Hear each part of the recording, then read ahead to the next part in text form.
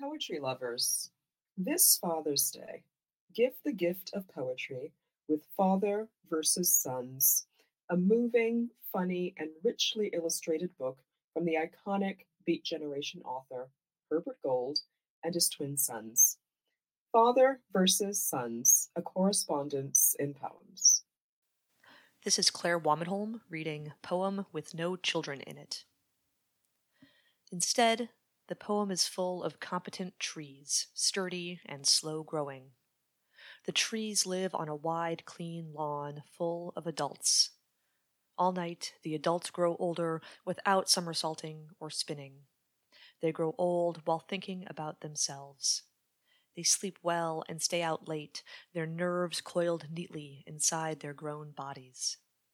They don't think about children because children were never there to begin with. The children were not killed or stolen. This is absence, not loss. There is a world of difference, the distance between habitable worlds. It is the space that is unbearable. The poem is relieved not to have to live in it. Instead, its heart ticks perfectly unfretfully among the trees. The children who are not in the poem do not cast shadows or spells to make themselves appear. When they don't walk through the poem, time does not bend around them. They are not black holes. There are already so many knots in this poem, it is already so negatively charged.